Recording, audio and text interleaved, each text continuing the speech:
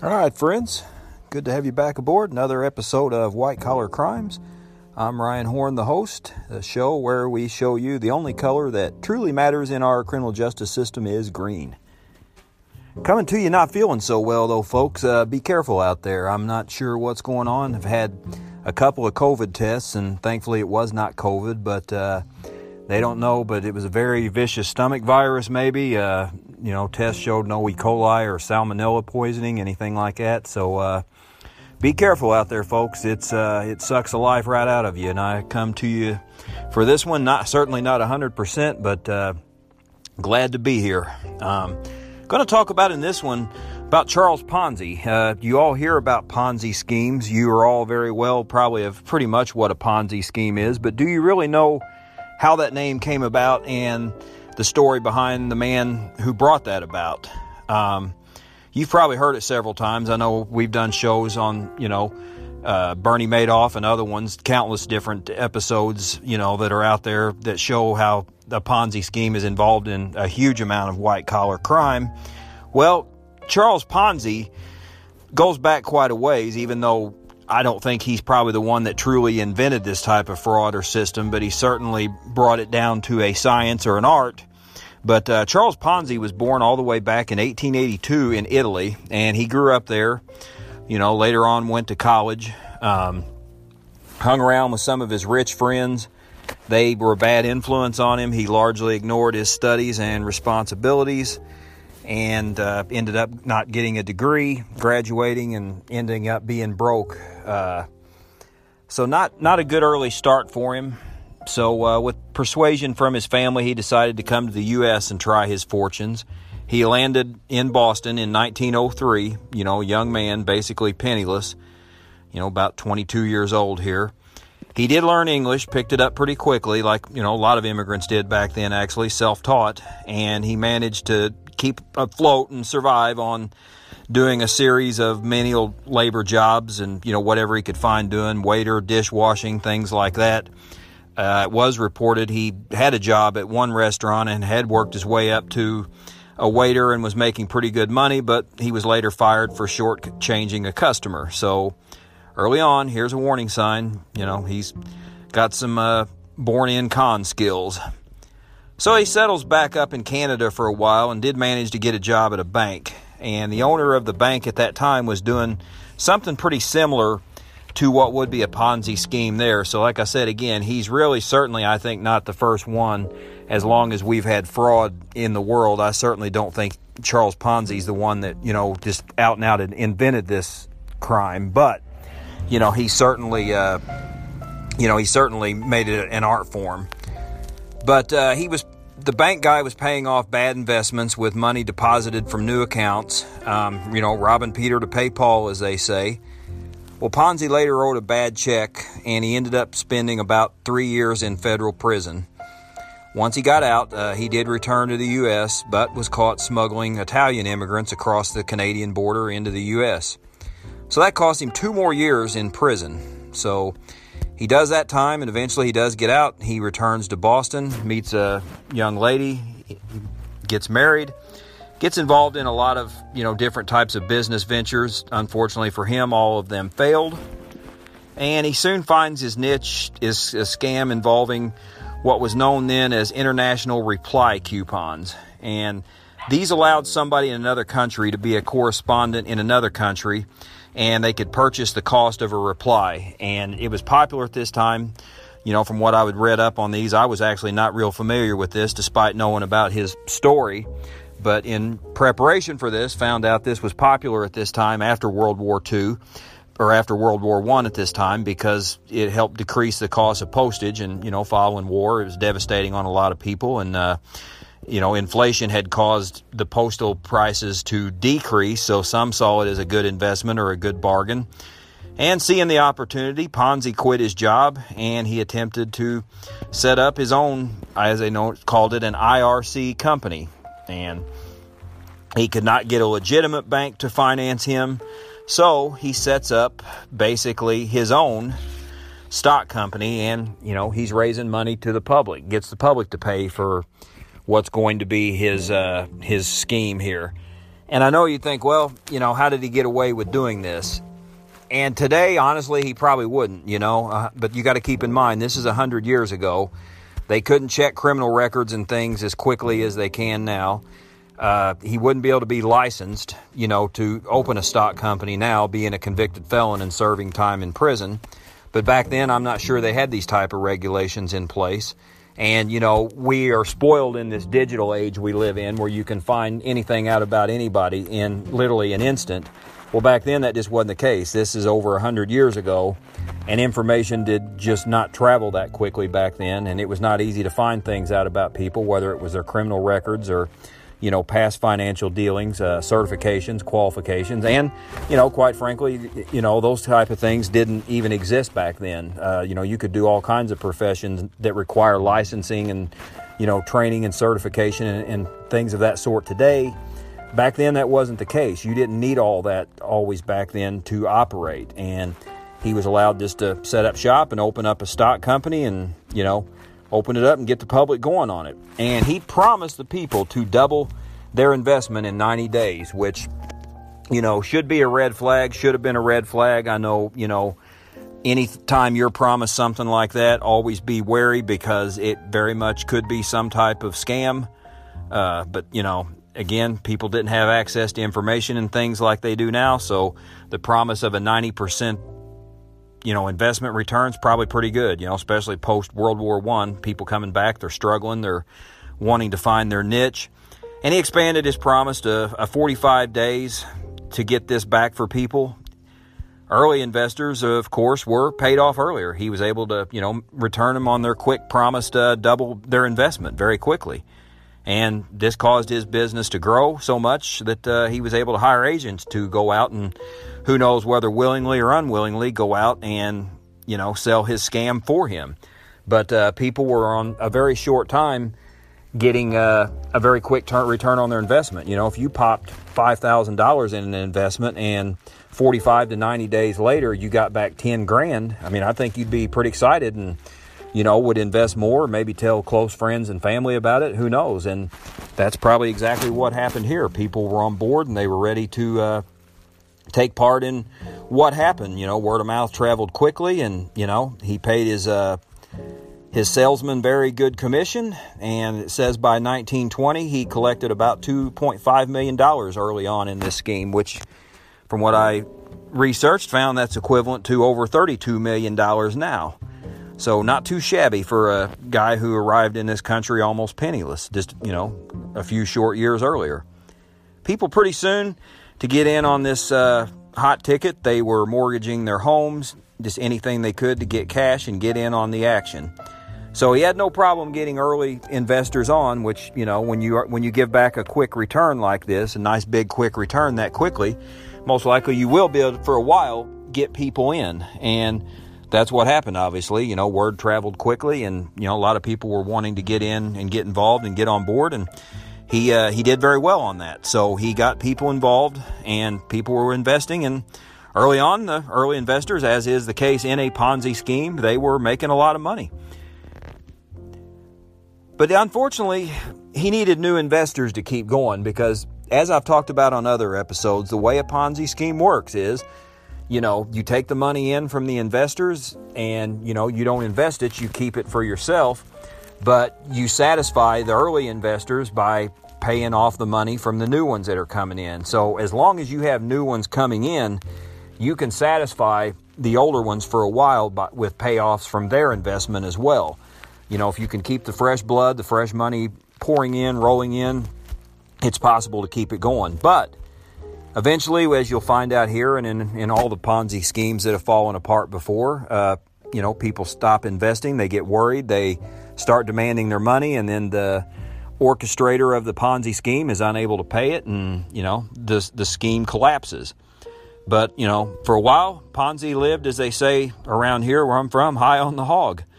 Pretty soon you had people mortgaging their homes to get in on the action, like I said, selling whatever they could to get the cash and get the capital to get involved. And unfortunately, just like we saw with Madoff and Jordan Belfort and a lot of the other really big-time scam artists that we've talked about on this show and we've seen in American society over the years, Ponzi's victims weren't the wealthy and rich and powerful elites in this country. The overwhelming majority of them were just working class, middle class folks, and unfortunately a lot of them immigrants just like himself. You know, this is a time not long after Ellis Island, a lot of people like him had come from Italy and other European countries to, you know, make their mark and do well, and, you know, he took advantage of that. And unfortunately those were some of his victims. And he got rich off them, and he lived a very lavish lifestyle, owned a very palatial estate mansion, and, you know, anything he wanted he was living very well on, which, you know, $32 million will do that. And, you know, as you'll see, he did much better than that even after a while. But pretty soon some things began to draw attention to him, and people did become suspicious, and, you know, rightfully so.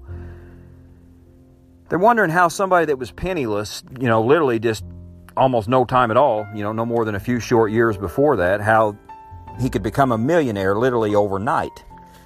And they began to question his investment skills, how he was able to do this so well compared to other people, you know, when a lot of other investments at the time were offering your standard 5 to 8% returns. And, you know, I'm not a financial whiz. I don't know what the rates are today. You know, the wife and I, like most people in the middle class, we invest a little here and there, but I couldn't tell you what's truly a great standard rate or anything like that. But I know doubling money in 90 days on anything, I'm going to, you know, that's a red flag scam to me right there out of the gate. But, you know, many people did finally start to see that. How is this guy doing this so well? How could he be penniless just a few years ago and then suddenly now is, you know, making money hand over fist, not only for himself, but for the other investors? So some of them actually started asking for their money back, which this is when the problem begins for the Ponzi scheme architect. When they don't have new investors that are going to be coming in, then their cash flow stops, and they can't pay people when they do want their money because they haven't invested it, they've kept it for themselves.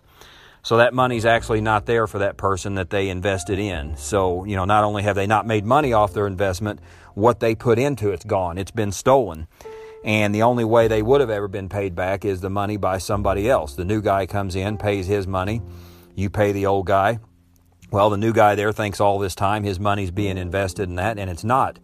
And, you know, when he asks for his, fortunately, maybe there's another new guy coming behind him where you can pay that guy off. And you see it goes on and on and on. But like I said, when people stop, and that's what happened with Madoff and so many others of the classic Ponzi schemes that we've seen in this country, then that collapses. And people soon began getting a little panicked, and some just finally started asking for their money back. And he could pay some back for a little bit, but then he had a problem. Because like I said, without new people coming in and new fresh money coming in, eventually you can't pay the old ones. Eventually, when you've blown all the money on yourself that should have been used, you know, to invest that they trusted you with, because again, here's that breach of trust, as I've talked about before, which is all too common in a white-collar crime.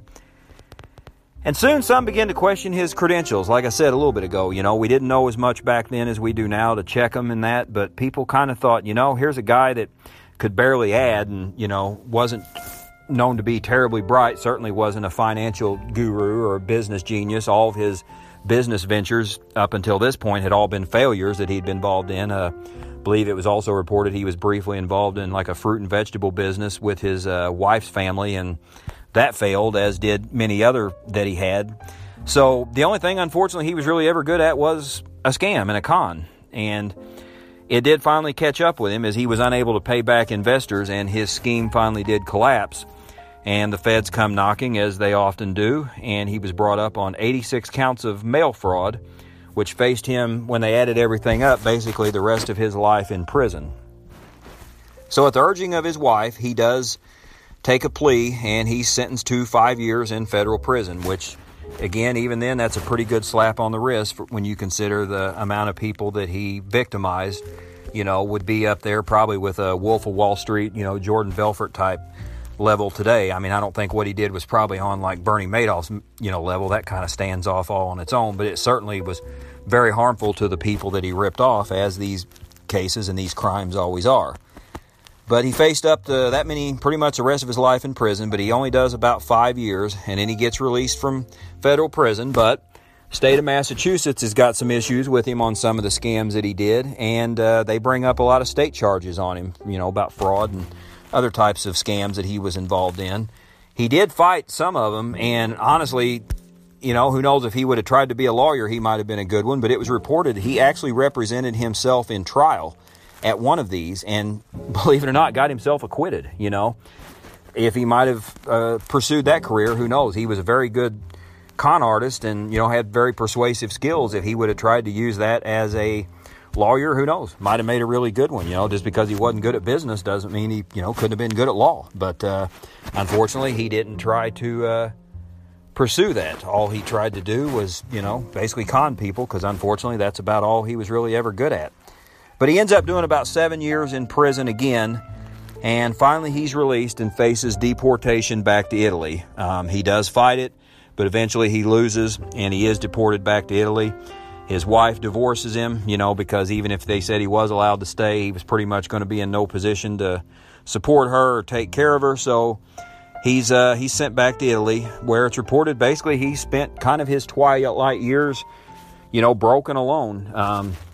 Did read that he did try a few scams here and there, but none of them ever really caught on like he did before. And maybe he just lost his charm and charisma in old age and, just wasn't able to pull it off like he was before. But that's the story that of the Ponzi scheme. Now, at least he did, over the years, spend some time in prison for his crimes, which, maybe not as much as he should have, but he did at least serve some. When some of the other cases we've talked about on here, people have committed even worse crimes than this and have not spent, that long or any time at all in prison.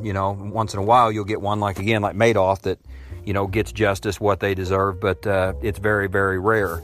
And he did at least do that, and he did actually, die penniless and broke and alone, where, again, some of the others don't have to meet that bad of a fate. Jordan Belfort, the Wolf of Wall Street I've talked about here, he's gotten out of prison and touring around Australia and the rest of the world like a rock star and, giving seminars and book deals and, television appearances and, just treated like a star. He's doing endorsement deals for streaming services and, this is one of the biggest con artists of our time and, as I've pointed out, to my knowledge, has not paid restitution to his victims, which was a condition of his parole and release. But nonetheless, he's, to my knowledge, walking the streets a free man tonight in Australia or wherever he's at. But, he's not been brought to justice on that. And, he's probably still living very well financially, much better than the average person. But that wasn't the case there. Whatever Ponzi made was likely confiscated by the government when he was found guilty, and he ended up dying broken alone when he returned to Italy. But he did get some good years out of the scam, and as I said, lived very high up on the hog for a while. So that's a brief synopsis there of the guy that's actually behind that. So when you do hear a term about a Ponzi scheme, know that is the guy who actually inspired that, and brought it down, to a really good science at that time. Now, again, like I said, I don't think he's the one that actually came up with that. Like I mentioned, a guy he worked for in Canada, at the bank that had some shady land deals that were using kind of a similar principle, but still, he is the one that brought it down to a science, and that's often the case. That's what I said about to some of the classes I teach in my criminal justice classes that I teach to my students. I say, Ray Kroc did not invent the hamburger, but let's face it, he certainly found a really good system to sell them.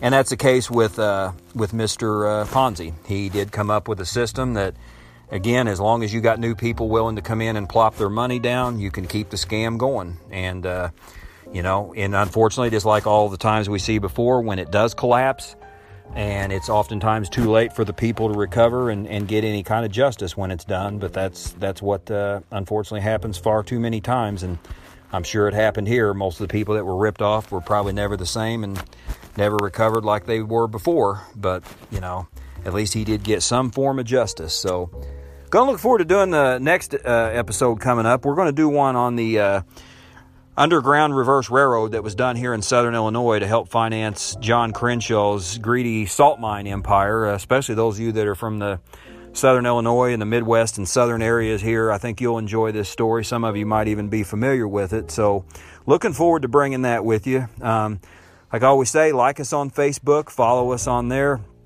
You can donate on the Anchor page if you like our show. We always take donations, but as I say, we're always much more appreciative of you tuning in and listening to us. We follow us too on Facebook. We're still involved in the dog fostering business. In fact, I just found out today one of the little foster pups that we have here now is being adopted. She's going to be leaving soon for her new home. And as I always say, folks, please shop your local pet shelters. Don't support the backyard breeders or anything like that. Your next best friend's waiting for you right in the local shelter. So, as always, folks, thanks for having you on here. I've always enjoyed having you aboard. And we look forward to having you again on White Collar Crimes.